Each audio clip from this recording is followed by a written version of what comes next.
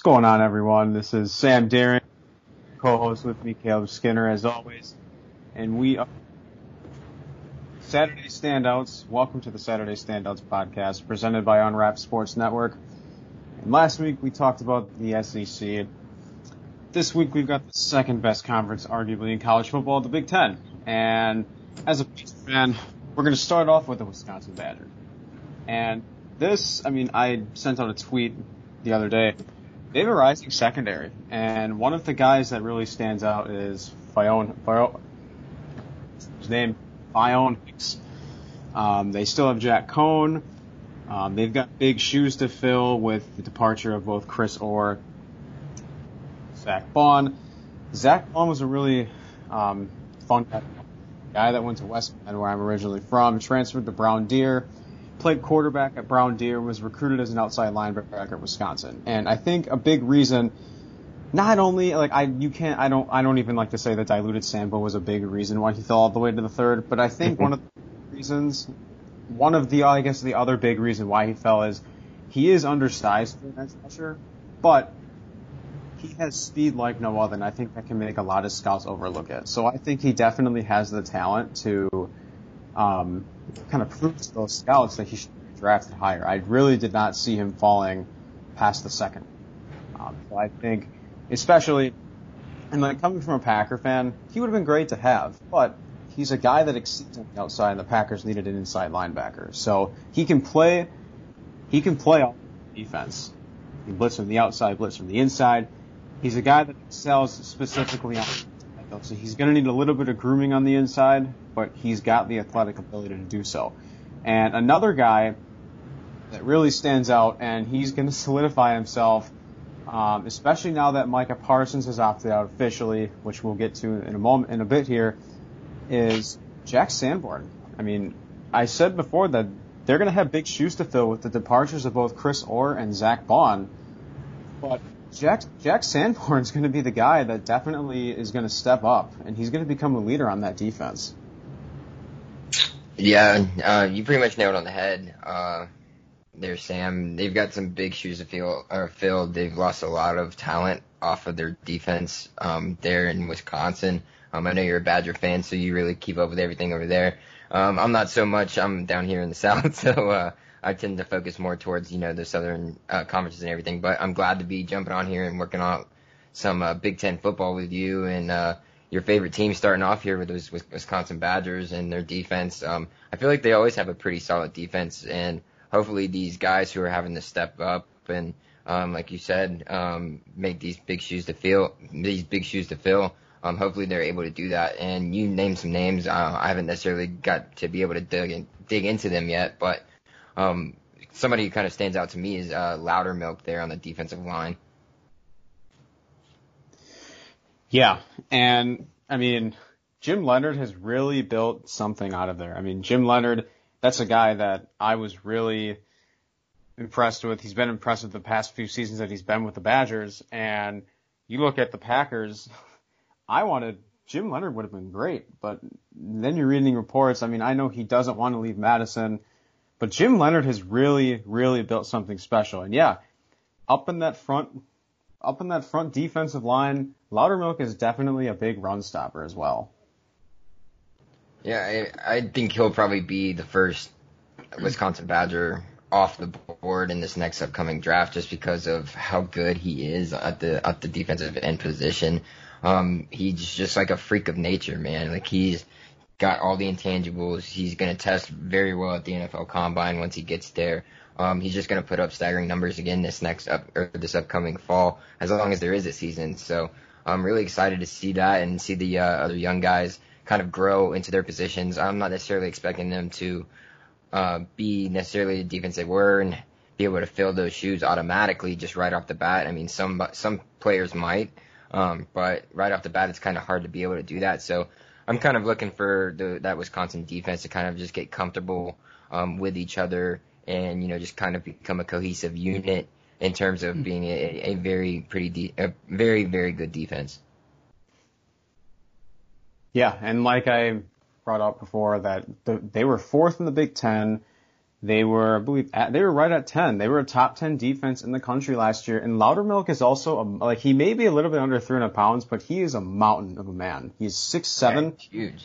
Yeah, he's huge. He's a mountain of a man. And he finished with, I mean, these stats aren't going to jump out like great. They're not going to wow you. But there's also other guys on that defense like Fionn Hicks, like we brought up before. And Madison Cone, another guy on the secondary, and even Isaiah Loudermilk, and even Jack Sanborn. I mean, and now you got Isaiah Loudermilk, a guy that's another rising part of that run defense. Yeah, it's going to be interesting to see what happens there. These names have got to come together and kind of be that force with one another, and hopefully Loudermilk can kind of be that, standing tall voice since he's been there a little bit, and is kind of one of the leaders there on the defensive end and kind of creates havoc. So it would be nice to see him be able to, round those guys up and get them on the right path to becoming better than fourth in the Big Ten on defense. Yeah, definitely. And they have all the potential to do so. And now for the interesting one. They lost, I mean, the Badgers haven't had the Badgers' best quarterback to ever come out of Wisconsin is Russell Wilson. And Jack Coan, to me, I like Jack Coan. I noticed from the past season compared to his previous years, there were definitely games where he looked a lot more confident on the field. And I mean, yeah, he only threw for just over 500 yards in 2018, his sophomore season. But then he came back strong and threw over 2,700 yards and 18 touchdowns and 5 interceptions. And he played in 14 games. I mean, there were games where, yeah, he had a little bit of a shakeup. And that's the weird thing about the Badgers all the time is, and it's frustrating coming from a fan, is 2 years ago they lost to BYU. And that was an embarrassing game. They barely, if I remember correctly, I don't think they had the lead the entire game. And then you go in last year, they played Illinois. I mean, Illinois, they're a better basketball team than they are a football team. Their football team hasn't done anything in years, and they lose to them by a field goal.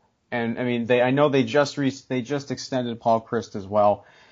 But I mean, Jack Coan, you also have Graham Mertz sitting behind you. Yeah, I was gonna mention, is Graham gonna start pushing him for reps here?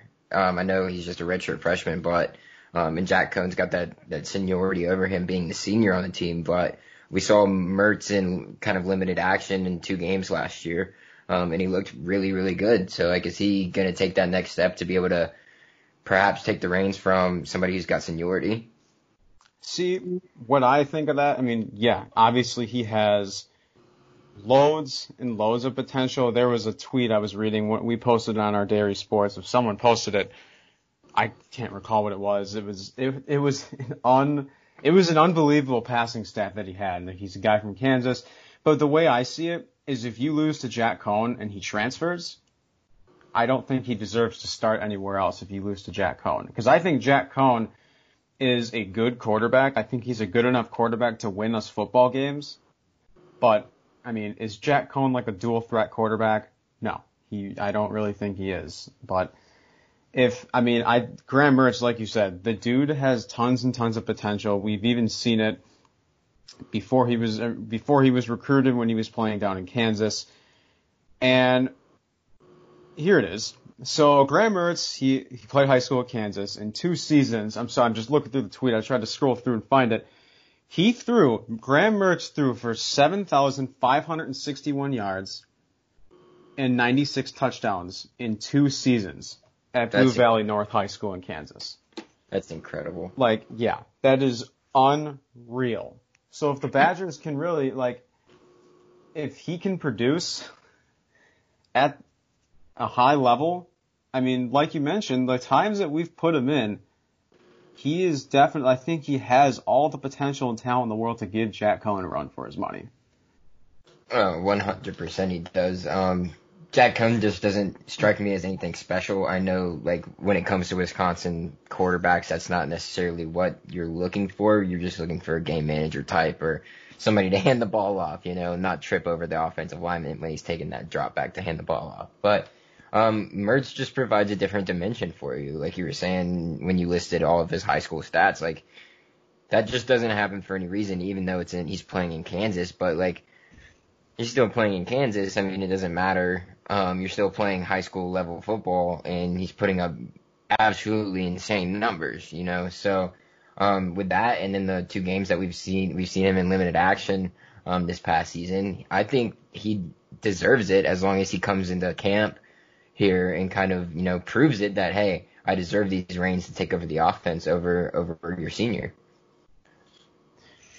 Yep. And so 2 other losses on their offense. Obviously, one of the bigger ones. Oh, definitely the biggest one. Definitely Jonathan Taylor. And what's interesting is when they had Jonathan Taylor, now the next guy they're going to have is Garrett Groshek. And when they had JT, Garrett Groshek, Amherst native from Amherst, Wisconsin, he was their fullback. So to me, I mean, they have so much potential in their fullback room. I don't recall his name. I think it was Nakia Watson. They recruited him. He was from New Jersey. They recruited him at the All-American Bowl. He committed to Wisconsin at the All-American Bowl. They also have Julius Davis from Menominee Falls, Wisconsin. I mean, that running back room is loaded. I mean, I just feel like every year, I mean, I know we say like in the Big Ten, like the Badgers are definitely, arguably, I would even say college football, the Badgers are one of, if not the best schools in the nation that produces offensive linemen. But like, you got to talk about their running backs too. Like every year they're always loaded with talent in that running back room. Oh yeah, it's to be expected. Like you expect. Well, the thing is, when it comes to Wisconsin though, is that you expect there to be like one just workhorse guy. You know, like it's just the one guy who's gonna kind of come out there and he's just gonna beat you up. He's gonna push for 3 yards, push for 4 yards, and then all of a sudden he explodes for a 60-yard touchdown. You know, like that's just what you expect out of a Wisconsin football team, which is why I'm a little bit concerned with their running back room now, even though they've got all the talent. So are we going to see somebody emerge out of this group? Like you said, they just got Berger in the 2020 class, who was a 4-star running back, very highly touted guy. Berger, that's who it is. I'm sorry. It was Jalen Berger. You're right. Yeah, yep. And then, but also you got Nakia Watson, who looked very explosive in last season when he got his touches, and then you've got your senior Garrett Groshek. So I mean, it's going to be a very interesting season in my opinion when it comes to the Wisconsin running backs until we see somebody kind of take like the reins, like we were saying with the quarterback, take the reins of that number one running back spot. So at the end of the day, I'm not real sure. I think they all play kind of a different role when it comes to playing the running back position, which is kind of awesome that they are able to do that. So we'll see, man. It's going to be very interesting to see who kind of, you know, puts their head in front of the other ones and wins that race to be the number one running back. Yeah, and I mean, I like Garrett Groshek, and when he played fullback, he played with a lot of toughness and competitiveness and hustle. But like to me, I just don't think he's the guy that can be that workhorse running back for the Badgers. I mean, last year it was Jonathan Taylor had handled well over the majority of the touches. I mean, he split with the fullback Jonathan Taylor, like you mentioned, with Nakia Watson as well. Nakia Watson very well might be that guy. I mean, I very well could be Julius Davis out of Wisconsin or out of Menominee Falls. But yeah, I mean, the running back room to me, that running back position, it's wide open. Like, I don't know. I wouldn't say it's Garrett Groshek. I don't know if I wouldn't really give it to Garrett Groshek. I mean, yeah, he's the redshirt senior, but like, I think he's more built for a fullback. You also have Mason Stockey, another redshirt senior that is also expected to play fullback. They now have three fullbacks on their roster in their running back room. So like, I mean, if Garrett Groshek is doing well at the fullback position, why move him to halfback when he's already exceeding at what he does? He's built like a brick house, and like I shouldn't say built like a brick house, but he's built. He's got the built for a fullback, and he's a guy that definitely, he's powerful, he's a force, and he uses that body to his advantage. So I mean, we already brought up quite a few names: Nakia Watson, Julius Davis, and Jalen Berger. I mean, to me, I think it's going to be one of those three guys. It very well could be Nakia Watson, but I've got my big eye on Julius Davis. All right, cool. Yeah, I mean, like you're saying, I mean, yeah, Garrett Groshek, he just looks like he's just, one of those meat guys. Like, not meat necessarily, but he's big, he's built to take hits, pop pads, that type of deal. So, I mean, that's more centered towards being the fullback position, but like you said, the one senior they have right there, that is at the fullback position right now, and Stoke, you can't really, put two seniors in that same position, so weird for Groshek to be kind of moving to running back. Maybe they'll start him at the beginning of the season and then kind of work things out as the season progresses. I haven't really seen a lot from Nakia Watson or Julius Davis ultimately to kind of tell you how they look or anything. But I did do like a little research on Berger because I mean he was a 4-star running back. He's highly touted. So I mean he looks very good, especially as a pass catcher out of the backfield. So real interesting group right here, and it's going to be fun to watch, honestly. Hopefully they all get touches, man. Like, if they all get touches and they can run a little platoon running back system back there and it be very successful, that'll be something we haven't really seen from Wisconsin, and it'll be kind of a dynamic form, especially if Mertz is back there at quarterback. Like, it'll totally change, in my opinion, of what we typically see from a Wisconsin offensive run game. And I really like that you brought up pass catching because that's huge. I mean, if you go into this year's group of running back prospects, Jonathan Taylor was highly unproven in the passing game. Like, his stats show that he's capable of it. His only 2 touchdowns were the first game against, I believe it was South Florida. And ever since the first 2-3 games, he was utilized less and less in the passing game. So, I mean, I love that the fact that Jalen Berger comes in with a lot of potential in the passing game and like capable and proven in it, that to me shows a lot of confidence in the running back room. And it'll be interesting because the fact that somehow I think a lot of people are expecting Garrett Groshek to be that guy at the fullback position. And to me, like, I have a feeling he might even, in some plays he'll play fullback, but there might even be quite other plays where he will stick in that halfback position. Right. And that'll be another dynamic to that Wisconsin offense, is being able to have a running back who can consistently, catch out of the backfield, because you normally don't see that a lot from a Wisconsin football team. It's more handoff, not necessarily dink down to whoever. It's just kind of one of those things that from watching Wisconsin football and you being a Wisconsin fan is that it's not they don't utilize the running back in that way. It's pretty much what I was trying to get to. So,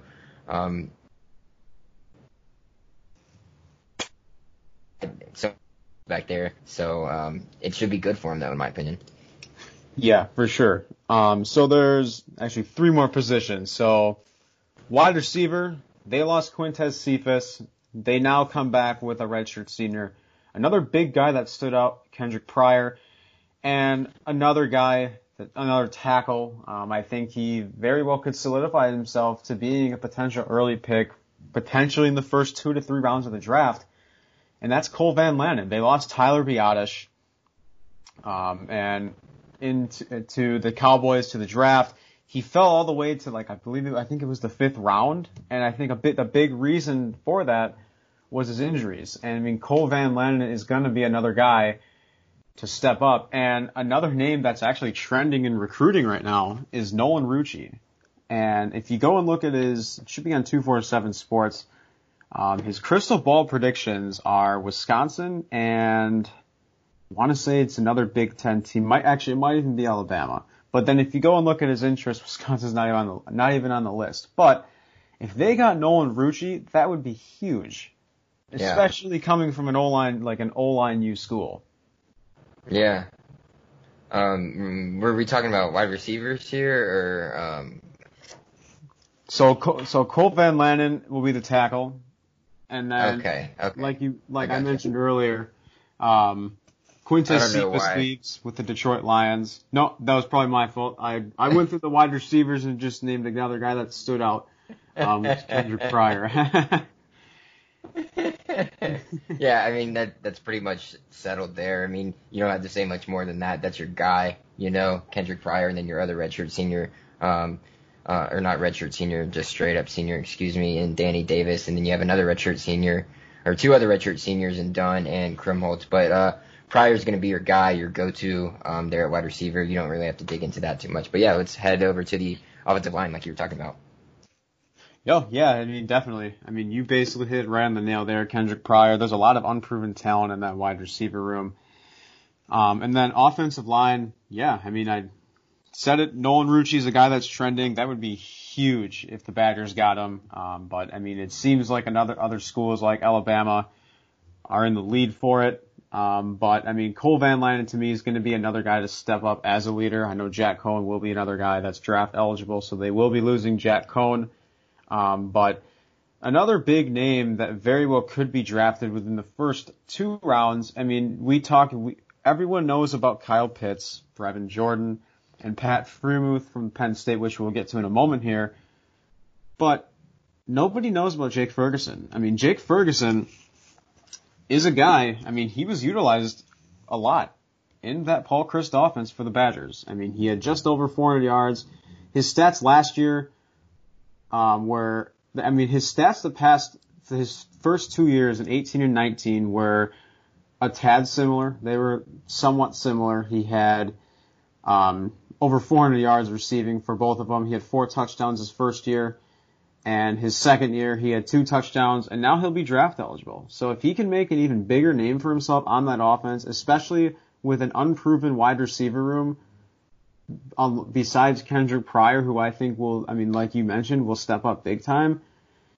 Jake Ferguson, to me, if he has a really, really good season, he could fly up the draft boards. And he's also a Badger guy. I mean, the Senior Bowl has been a game where the past few years where guys this year we saw Josh Jones and drafted in the 3rd round.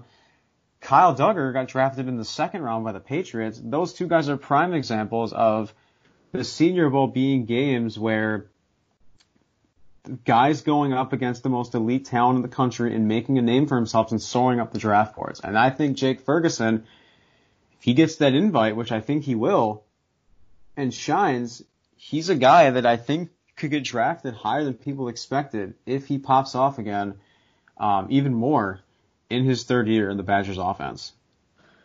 Yeah, so I'll kind of jump on there where you kind of were talking about the offensive line before we get into Ferguson. But Cole Van Lanen is going to fill in that spot right there at offensive tackle, right there at your blind side right there. So you're going to be pretty solid on the offensive line at Wisconsin no matter what. Like you say, it's freaking OL, Offensive Line University. Just they produce like Iowa. It's like the same thing. You guys just go hand in hand with each other, just produce offensive linemen like it's crazy. For some reason, this is the 2nd year in a row where there's kind of a question mark on that line, and that biggest question mark now for Wisconsin is at their center position. You can kind of fill in Lyles at the left guard position next to Van Lanen, and then you can interchange Beach and Bruss next to each other on the right side. So that center position is kind of open and needs to be filled ultimately, and it's a very important position because you got to get the ball back, Yeah, and I mean, as important as it is to other teams that run a shotgun or anything like that. But go ahead. I'm sorry, I think one of us cut out there. I mean, you definitely have a great point. I think Tyler Biadasz is definitely another big name on that offense that is going to leave big shoes to fill. And one position that might, it's up for competition is definitely that center position. You have a redshirt junior and you have a redshirt sophomore. They very well could give it to Lyles for the experience and the advantage, which, I mean, that, to me, I have a feeling that might happen. But, I mean, they have a lot of potential. One thing I really like about their interior line is they show a lot of versatility. I mean, you mentioned you could move Lyles to the guard. I mean, Biadasz is capable of doing that, but obviously his strong suit and his expertise is the center position. Right. But yeah, going back to Jake Ferguson, and you were saying there's other like Kyle Pitts and everything, and the more well-known tight end names out there. But this guy just reminds me so much of, for instance, like a George Kittle or something like that. Like he just doesn't a Gronk or anything like that. Like he flies under the radar, and then at some point he's just gonna make a huge play and he's gonna bully you. That's what really sticks out most to me is that he will not go down. You know, like the same way that Gronk and Kittle and the Kelseys of the world don't. You know, they just fight off defenders when they come to tackle. It takes three guys to bring them down. And I think he's a very underrated tight end prospect when it comes to the NFL draft. I've got a little NFL draft buzz pulled up, and they've got him ranked as the number 30 NFL draft prospect in the Big Ten. And I think he should honestly be higher than some of these other guys because of, I mean, he didn't necessarily put up the numbers that, you know, all these big tight ends put up. I mean, he had 33 catches for 407 yards and 33 touchdowns last year, but that's also as a redshirt sophomore. Usually, your redshirt guys usually take that leap into their junior year, you know, so this is going to be a big year for Jake Ferguson to kind of show what he's about and hopefully move himself up a couple draft slots. Yeah, I mean, I definitely think he is a top 5 tight end in the country. I mean, we mentioned if you get rid of Kyle Pitts, Brevin Jordan, and Pat Freiermuth, that leaves Jake Ferguson or Charlie Kolar from Iowa State. But I mean, like you mentioned, if Jake Ferguson can, like, this is definitely a year where he can really prove himself that he's not only underrated, but he's a guy that's also underappreciated and should be talked about more. Yep, definitely. He's just one of the more underrated players in my opinion. I don't know why people just don't pay attention, just because people just go right off of their numbers and off of stats and everything, but it's more of the intangible effect too. I mean, like Wisconsin, like we've mentioned multiple times so far, is that Wisconsin loves to run the ball, you know? So you're really not going to get those numbers that an eye-popping, you know, spread team that runs a seam route every 3-4 plays is going to get out of their tight end. So you got to understand and take that into consideration as well. Yep, definitely. So the next school is the Ohio State Buckeyes. And Yay. So Justin Fields, I mean, we all know Trevor Lawrence. I think he'll be he's going to be something special in the NFL. Justin Fields is a guy that I'm still trying to figure out if he's going to be good in the NFL, because he's a guy that we know. He excels in the run game. Right. And he's unbelievable in the passing game. His stats definitely pop out at you. But like, if you watch some games, it looks like the guy, like, he doesn't make any contest. I think you even mentioned this before too. I was just getting ready to say that, Sam. You and I had this conversation, I think, about a week ago. Yeah. I mean, like, there's throws that, like, almost any other quarterback can make. Like, Jack Cohn could have made those throws. And, like, yeah, he has studs for wide receivers. He's got Chris Olave, who very well could solidify himself as a first-round pick. He also has another guy in Garrett Wilson. Now, if I remember correctly, this is the guy that committed to, I want to say it was Penn State, and he decommitted and then committed to Ohio State. This guy very well could be, I don't want to make a way too early assumption, but this guy very well could be the first wide receiver, one of the best wide receivers in the 22 draft class in Garrett Wilson. I mean, that whole conversation that you and I had earlier, like before we had even talked about doing the pod or before we had talked about, you know, this episode of the pod, was Justin Fields, and he was a very hot topic when it came to me and you, because we both are kind of on the same page about him. We see he's good. We know he's good, but is that going to transfer over? Because we see in all of his film, it seems like, that his wide receivers are just open.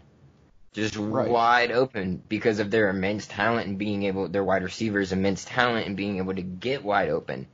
So we haven't necessarily seen him. I mean, he hasn't had to try and do it because they're wide open, but we haven't seen him make those throws that are contested in tight windows or in between two different defenders or anything like that. And it just kind of is worrisome to me don't get me wrong, he's a great quarterback. He's going to be good.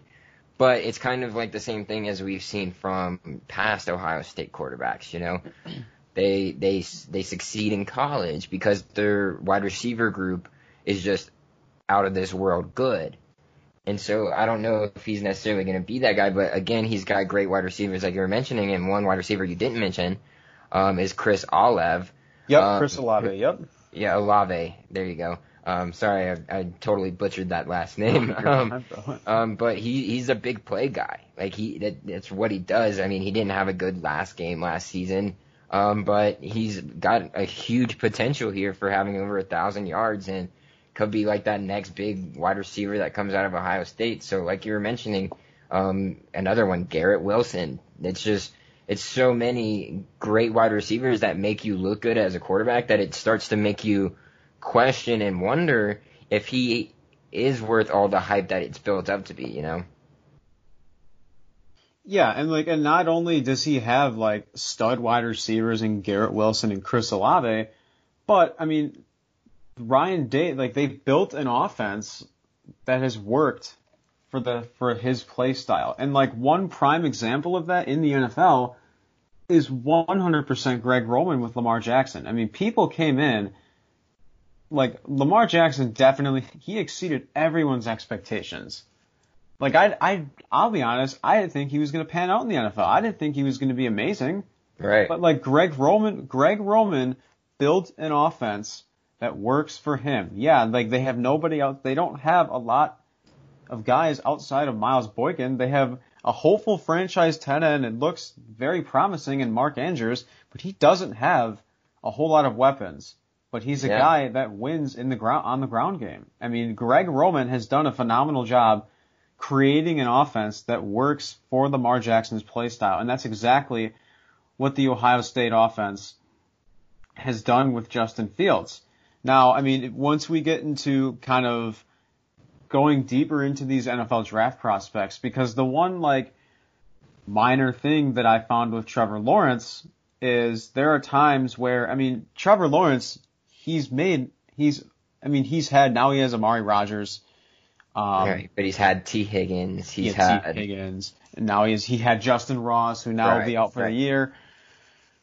But like those guys, I mean, Chris Olave and Garrett Wilson doing that, like creating separation that easily? Or is it like Trevor Lawrence has made contested throws, and there are times where he's underthrown and overthrown. There's times where he's let his accuracy get in the way from him, and like you can tell from going from the one game that kind of stood out to me was one of his first starts in 2018. I believe it was against North Carolina. Yeah, I was gonna mention that game.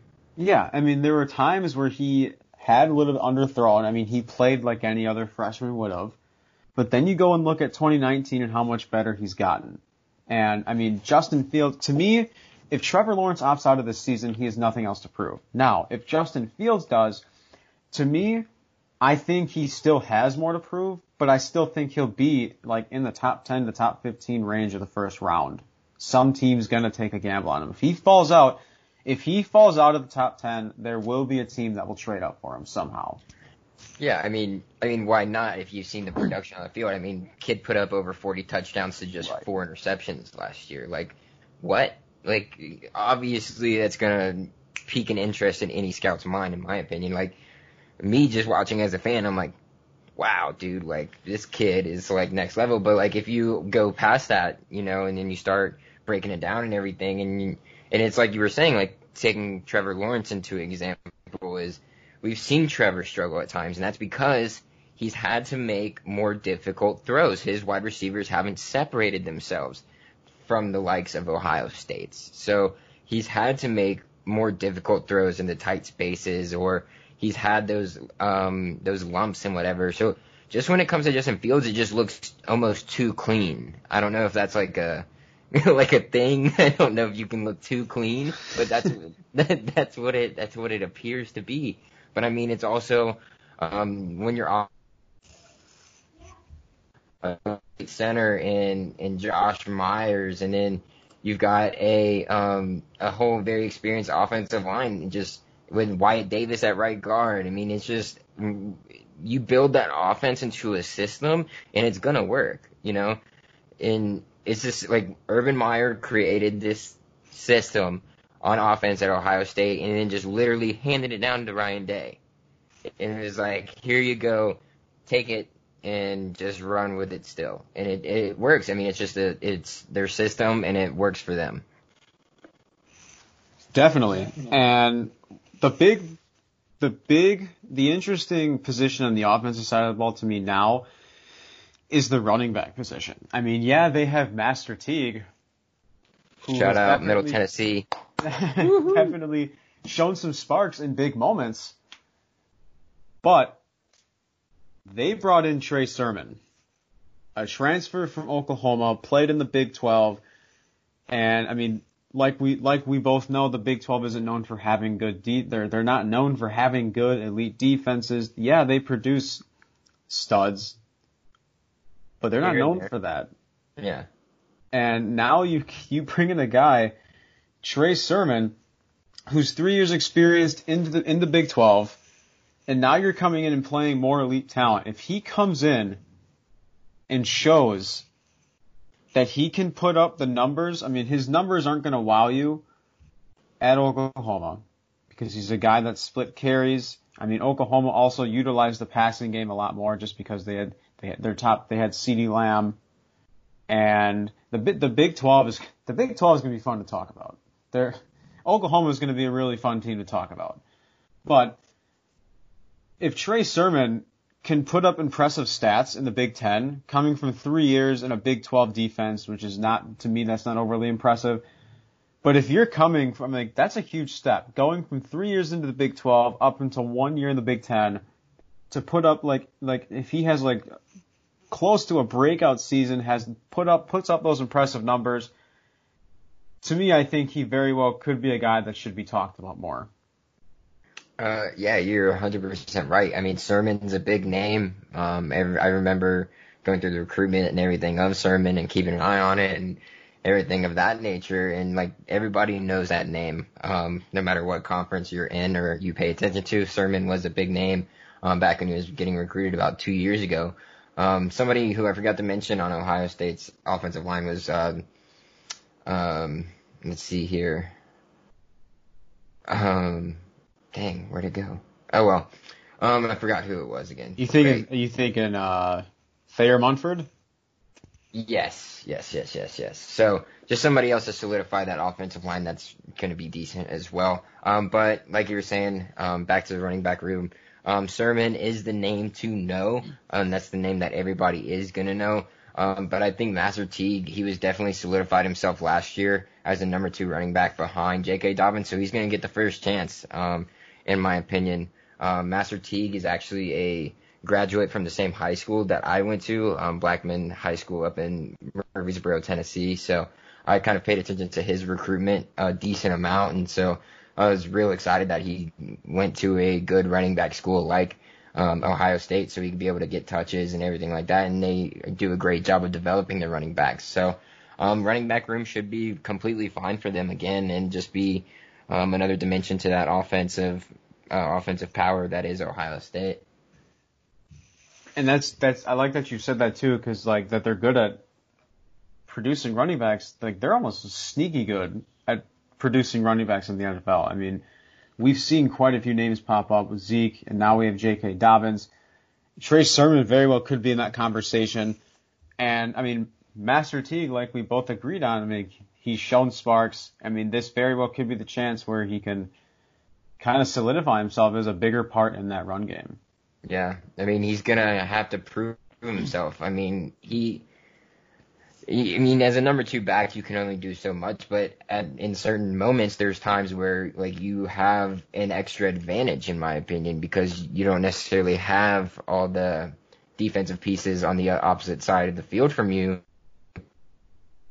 Like if you're getting just like backup minutes or like garbage time minutes or anything like that, so you need to be able to shine. I didn't necessarily see a whole lot of that out of Master Teague last year. It was more of a consistency thing for him. Like, I'm going to consistently put up these numbers. So hopefully he can take that next step and be, one of those guys who is the number one back and puts up huge numbers and becomes a star? Because if not, Sermon's going to be right on his tail. I guarantee you that.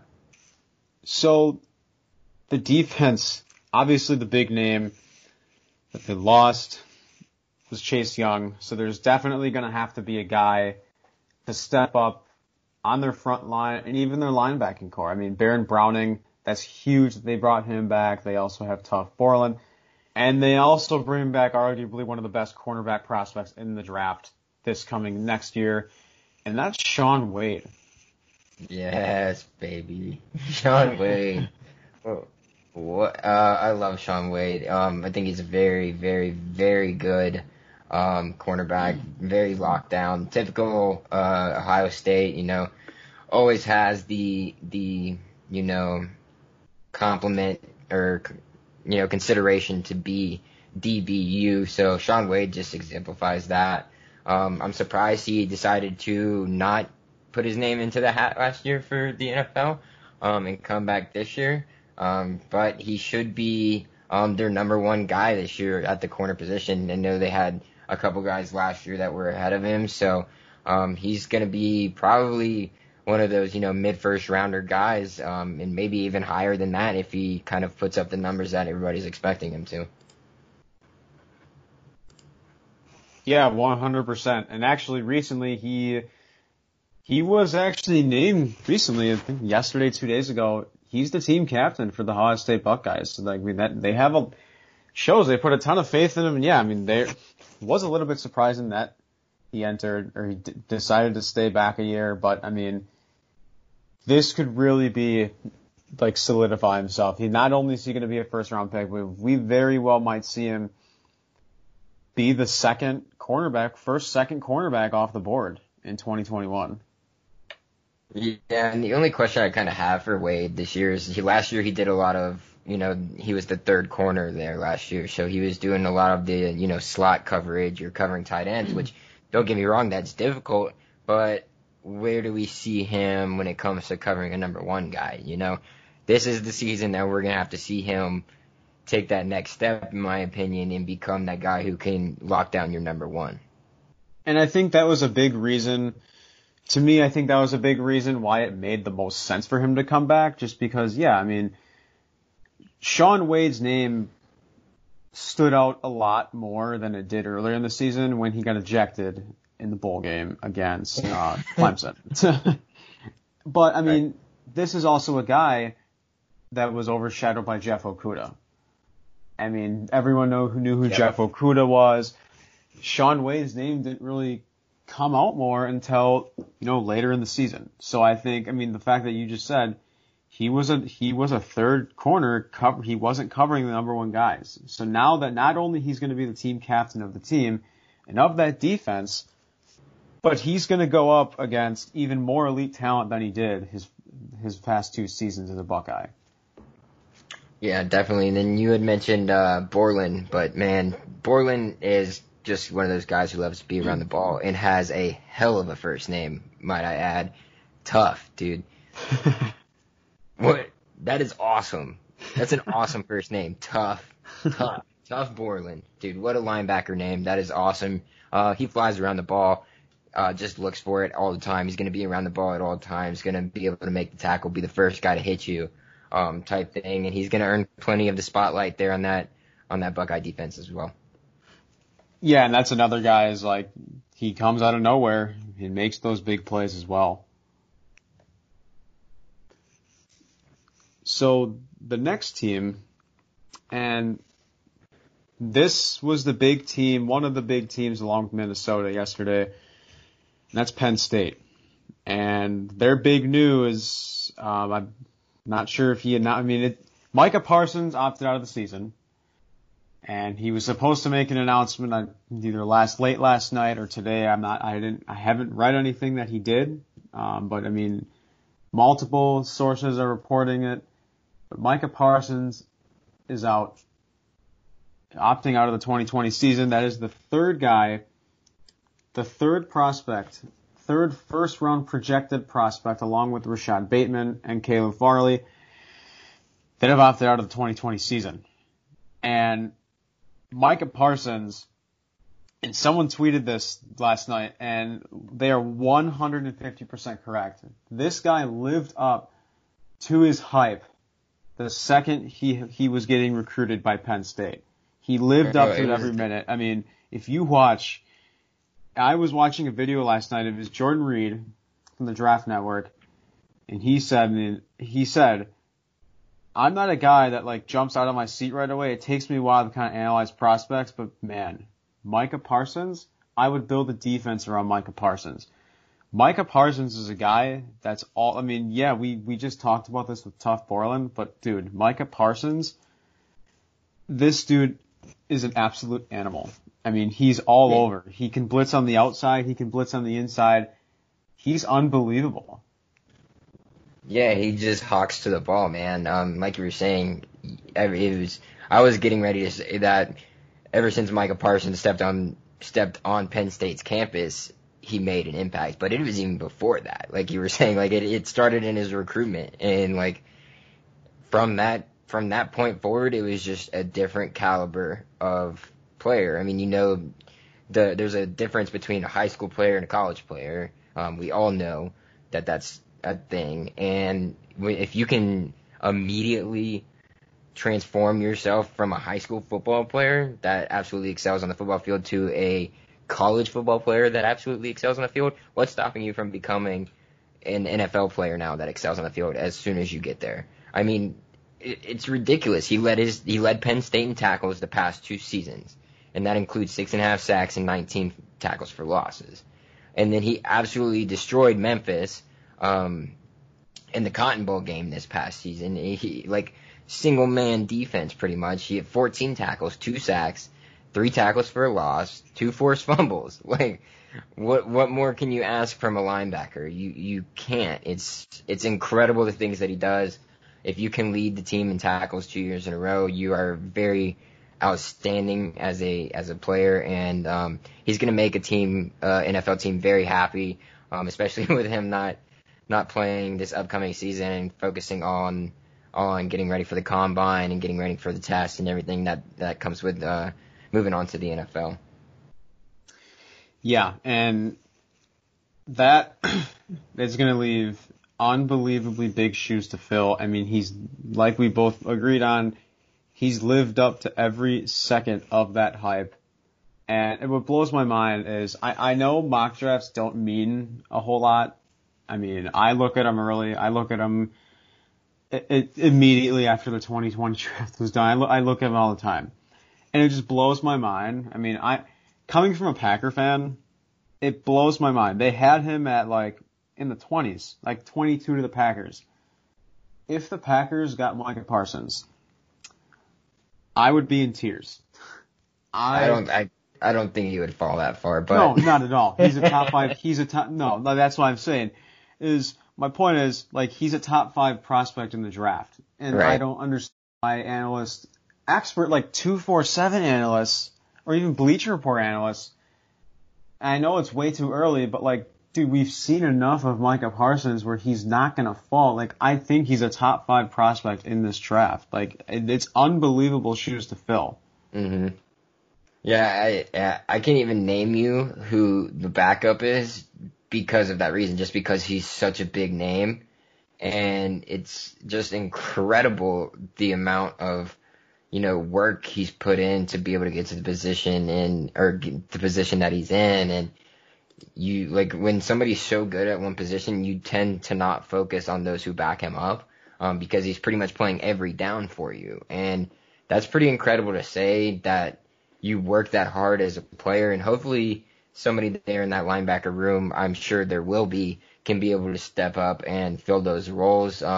But he's not going to leave them hanging necessarily. Penn State's got a decent defense, and one of their other star players on their defense is their defensive end, Shaka Toney, who's a senior.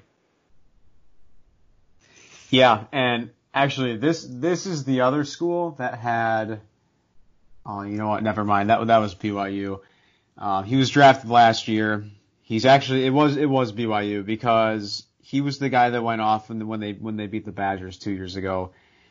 And he went by the name of Sione Takitaki. Unbelievable name. Unbelievable, man. But, I mean, the one name that is really going to pop up, we've already mentioned this, his name's already well known, and he's even gotten the baby Gronk name attached to him. He's versatile, dude. He can play tight end, he can play in the backfield. That's Pat Freiermuth. Mm-hmm. I mean, like, we talk how Brevin Jordan is a yards after catch machine. Brevin Jordan, I mean, to me, like, I mentioned this to you before we went on the air. If Brevin Jordan, I mean, he doesn't have the body frame like Kyle Pitts. He's not, he has the height, like, he's like 6'3", 6'4", I believe. If he was taller, like 3 inches taller, he would be a force. And, like, I think he would be considered as the number 2 tight end prospect in the draft. And everyone's talking about Pat Freiermuth. I mean, Brevin Jordan is a yards after catch machine. I mean, Pat Freiermuth is also a guy that is very impressive after the catch. And there's certain guys that have that big body, but they don't use it to their advantage. And Pat Freiermuth is the complete opposite of that. And he's not only a yards after catch machine, but he's explosive. And he uses that big body, athleticism, and versatility of his to his advantage. Yeah, definitely. And just heading back to their defense real quick before we head over. I mean, their linebacker Micah Parsons, or what am I talking about? Never mind. Yeah. What am I talking about? Yeah, the tight end position. I mean, they've got 2 very good tight ends. Freiermuth, how do you say his name? Pat Freiermuth. Okay, I'm not even gonna attempt it. I'm just gonna butcher it so bad. He's a big guy, likes to go up and get it, snag it with reliable hands. Kind of reminds me of a basketball player, going up, getting the rebound, just securing the ball.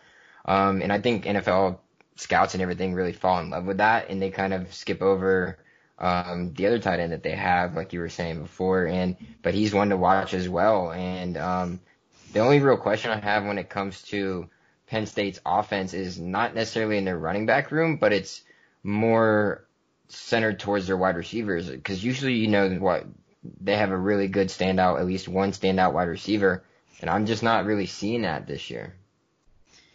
Yeah, that to me, like, their wide receiver room, they really don't have guys that really stand out more than the other. I mean, this is an offense, like we mentioned last week with Kyle Pitts, he's going to have to be their number 1 target because they don't have anyone that's, proven. I mean, to me, that's basically the same thing with Penn State. I mean, Pat Freiermuth is obviously going to be the number 1 guy. He's the number 1 target because they don't really have anyone in their wide receiver room that really stands out more than others. I mean, they have George Daniel. You have Cam Brown. I mean, are those guys really going to make that huge of an impact? And another name, we talked about this also too, is their quarterback room. I mean, they had Trace McSorley, who was drafted last year by the Ravens. Mm-hmm. They had Christian Hackenberg, who actually a few weeks ago reported he's making a run at going into the MLB. Nice. And see how that's worked out for past quarterbacks. And now they have Sean Clifford. Yeah, yeah. And Sean Clifford's. I like Sean. I'm sorry. Yeah, I mean, he's good. Go ahead. I'm sorry. So, I mean, the way I look at the Penn State quarterbacks is they're not quarterbacks that really wow me going into the next level. And, like, I know people, like, look at college football differently is if you want to look at guys, I mean, I guess positions differently. I mean, sometimes that's the way I look at it just because I'm a guy that's big into the NFL draft. I mean, like Jake Browning from Washington a few years ago, that was a guy that I saw was only good in college. And that's kind of the way I see it with Sean Clifford. I think Sean Clifford is good. He's consistent. He's a quarterback that's good enough to win them football games. And what's funny is The Rock bought the XFL and the XFL is doing phenomenal. I mean, but the problem is, and my friend and I were talking about this a few months ago, their only quarterbacks they had that were good were PJ Walker, who is now on the Panthers. Right. And backing up. Teddy. Yep. And Cardale Jones. And my friend and I were saying, if even though their ratings were as high as they were, if they had better quarterbacks to watch, if they had better quarterbacks than PJ Walker, Cardale Jones, Aaron Murray hasn't touched a football in years. He's been a commentator, he's been a college football analyst. Oh, I mean, it's bad when the quarterback that came out of USF takes your starting spot after the first game of the season. So, yeah, but Jake Browning was a perfect guy for the XFL. Sean Clifford, to me, I would love to watch Sean Clifford in the NFL. I just don't think his game will translate as well as other people think it will in the NFL.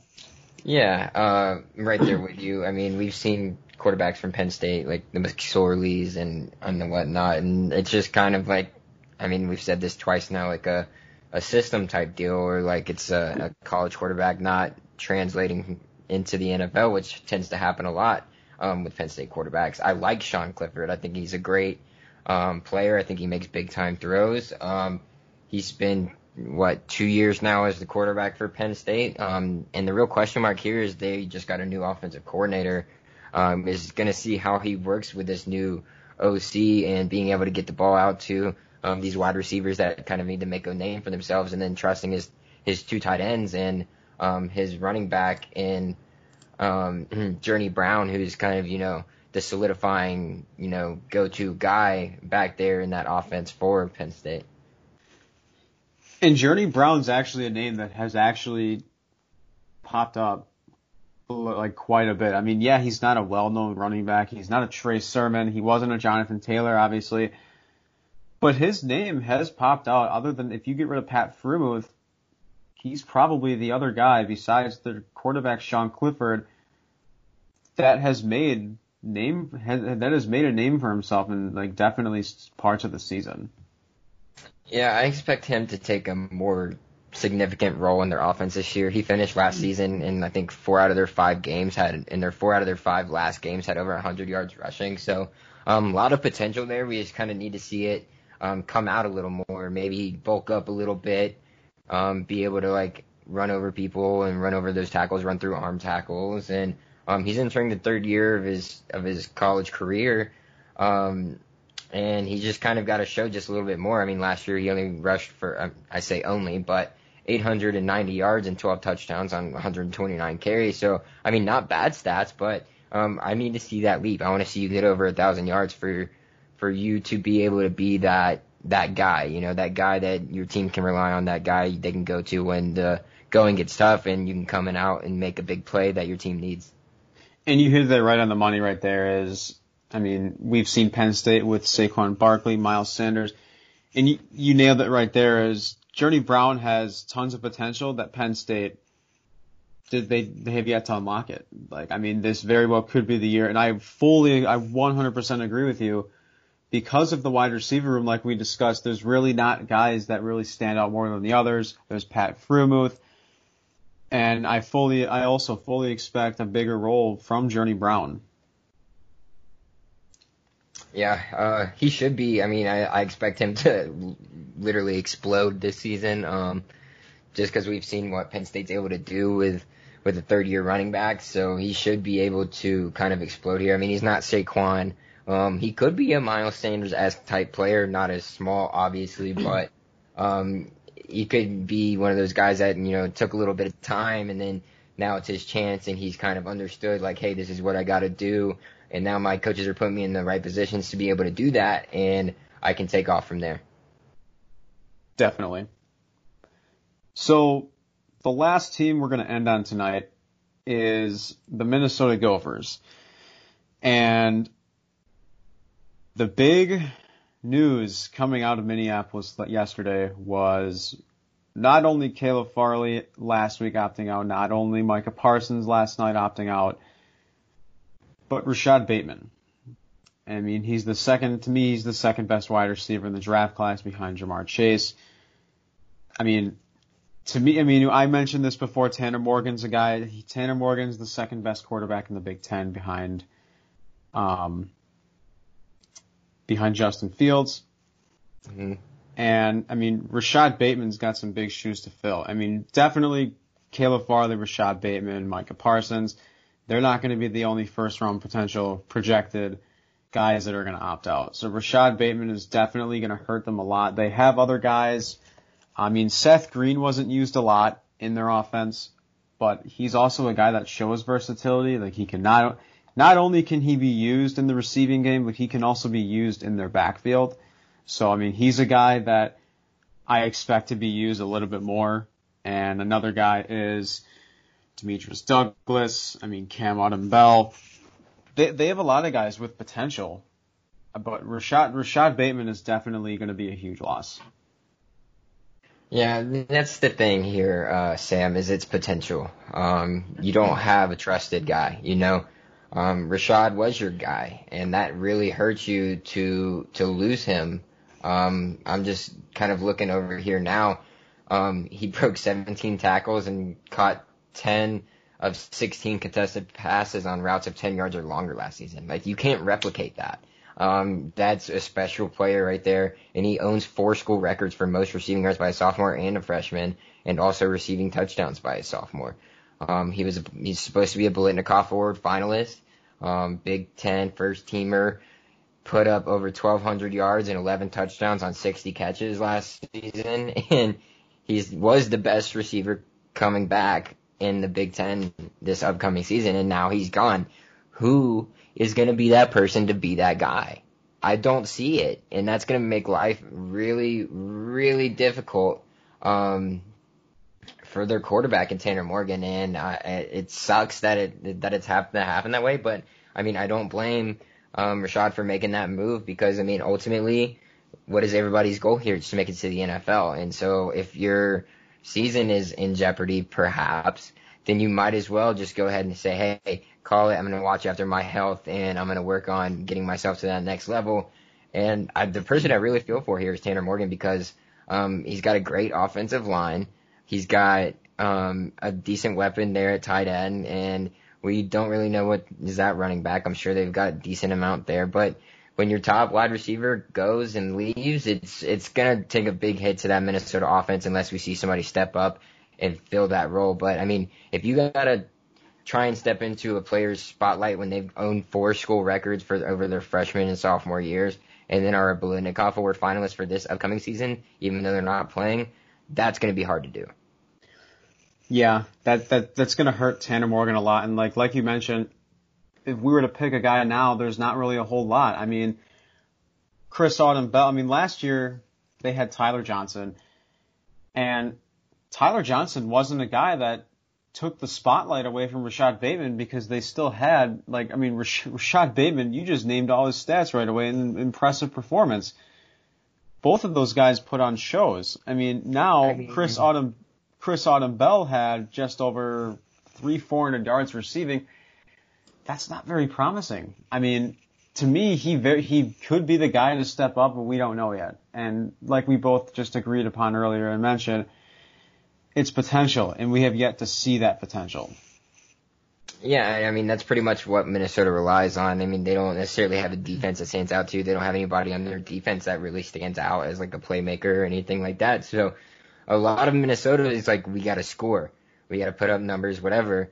And yeah, it's difficult to see. I mean, it's just hard to see with what they've got right now. I mean, they've got a great offensive line, and that's great for Tanner Morgan to have time and be able to pass to these guys and kind of get them comfortable and in the flow of trying to replicate the numbers that Rashad was able to put up. And you mentioned another thing.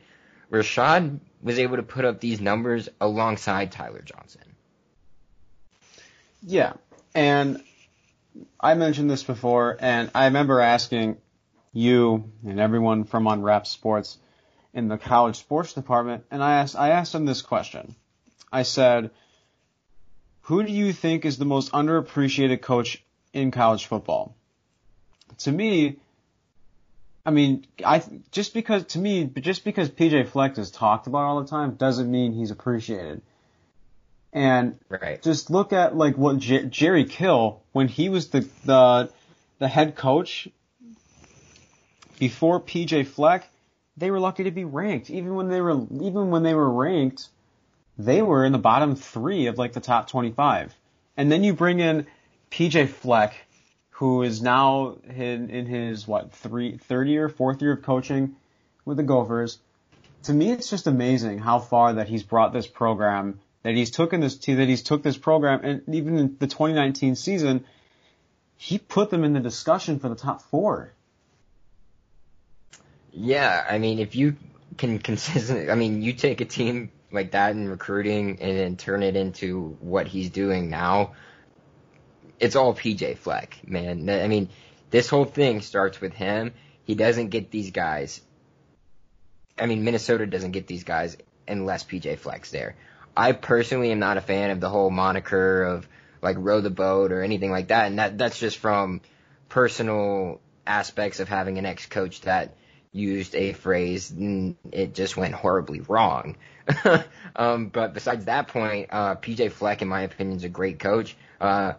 Kind of does it his own way, and I can respect that as a fan, and being able to see what he's been able to do with a team out in the middle of Minnesota that not every, top talent guy wants to go and sit in the middle of Minnesota when there's not a whole lot to do.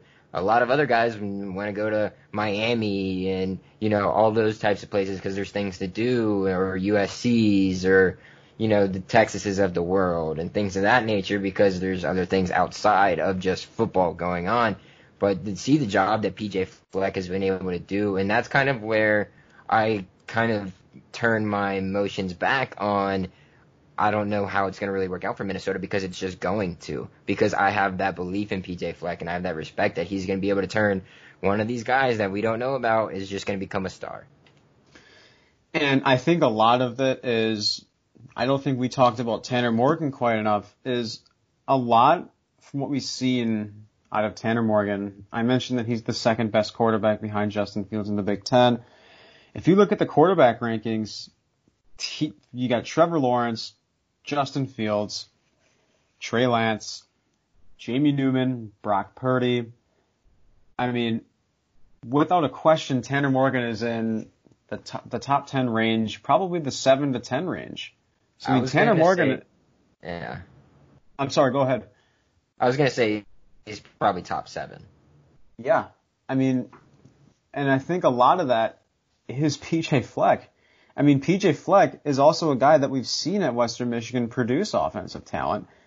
Corey Davis is a big name. Obviously, he hasn't shown the potential that he has over in Tennessee. I think he'll be gone when his contract's up. But still, he brought guys to first round potential. And Rashad Bateman is a great example of that. And he's also giving quarterbacks, like he made Tanner Morgan an even bigger name for himself. And yeah, this is kind of the first quarterback we're seeing from Minnesota that's kind of got the hype that, I mean, not necessarily hype, but more hype than we've ever seen from a Minnesota quarterback, in my opinion.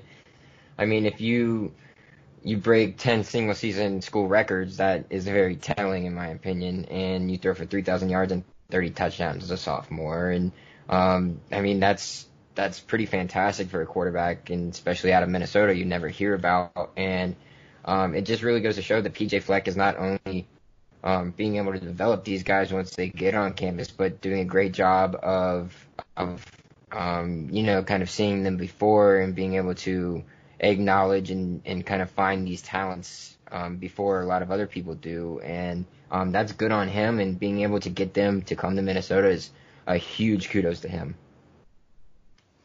Yeah, definitely. And their defense to me looks like it's like the wide receiver class. I mean, the wide receiver room, like we were talking about earlier with Penn State. There's young guys, and they're only losing their corner. Can't recall his name. But the one they also lost Whitfield, the safety. Yep.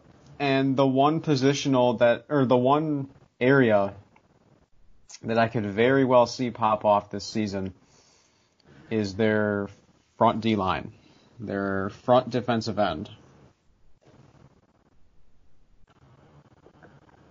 Yeah, it'll be curious to see what they do on the defensive side of the ball. I know Aaron Hill um, is their linebacker, and he's pretty good. But outside of that, it's just kind of they're just guys. They're guys. They don't necessarily put up the gaudy stats that we see a lot of other like playmakers on defense do. They just kind of are a very cohesive unit. And like I said, Minnesota is more aimed towards their offense, anyways.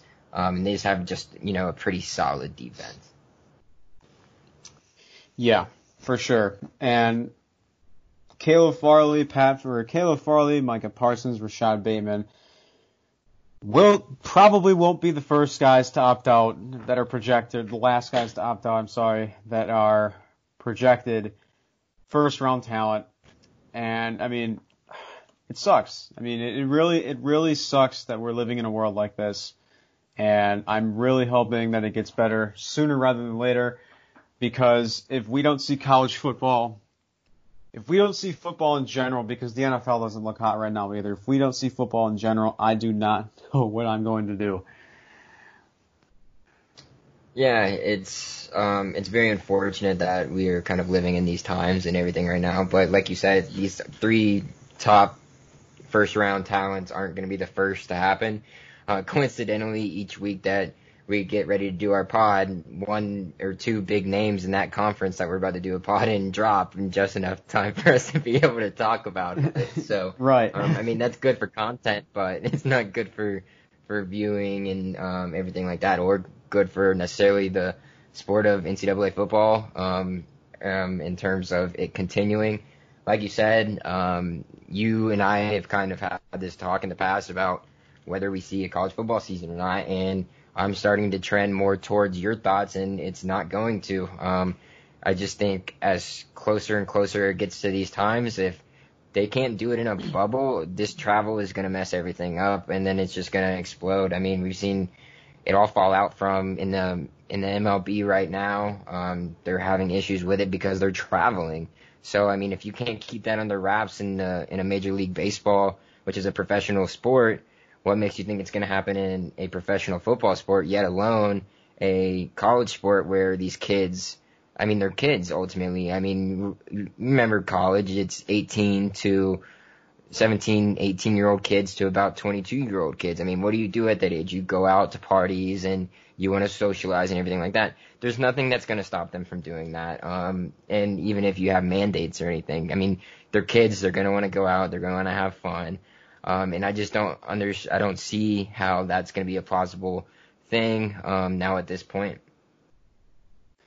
Yeah, and you mentioned just how, like, the problems with MLB's had. How can we do it with football? Look at the amount of, I mean, NBA is doing a phenomenal job. Adam Silver is arguably the best commissioner in all of sports. He went into this fully expecting a case to happen. I mean, all the cases that have happened, none of them have been inside the bubble. Pat Connaughton and Eric Bledsoe tested positive.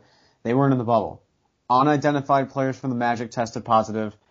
They were on their way to the bubble. And I'm pretty sure it was the same thing with Michael Beasley, because Michael Beasley was one of the first ones, Russell Westbrook. But Adam Silver is doing a phenomenal job.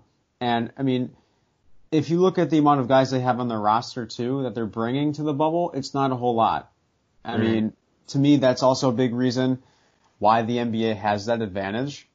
I mean, and I think that's also a big reason why the NBA is doing so well and why Adam Silver is doing such a great job.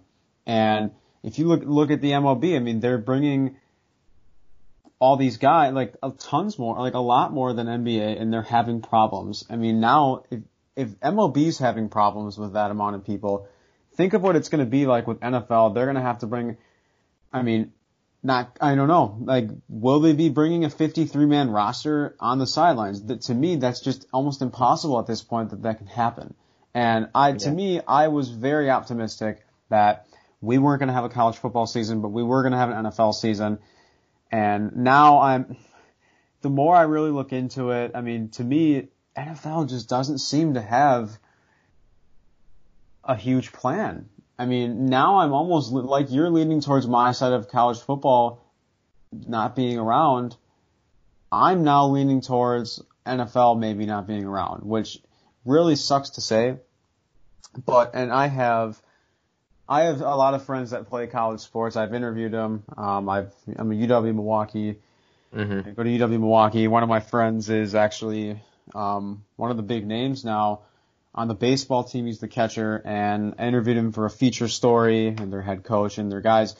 And you really feel for them. I mean, obviously we can't put ourselves in their shoes, but like, you really feel for them. And like, the best thing that could have ever happened to them is they're granted another year of eligibility.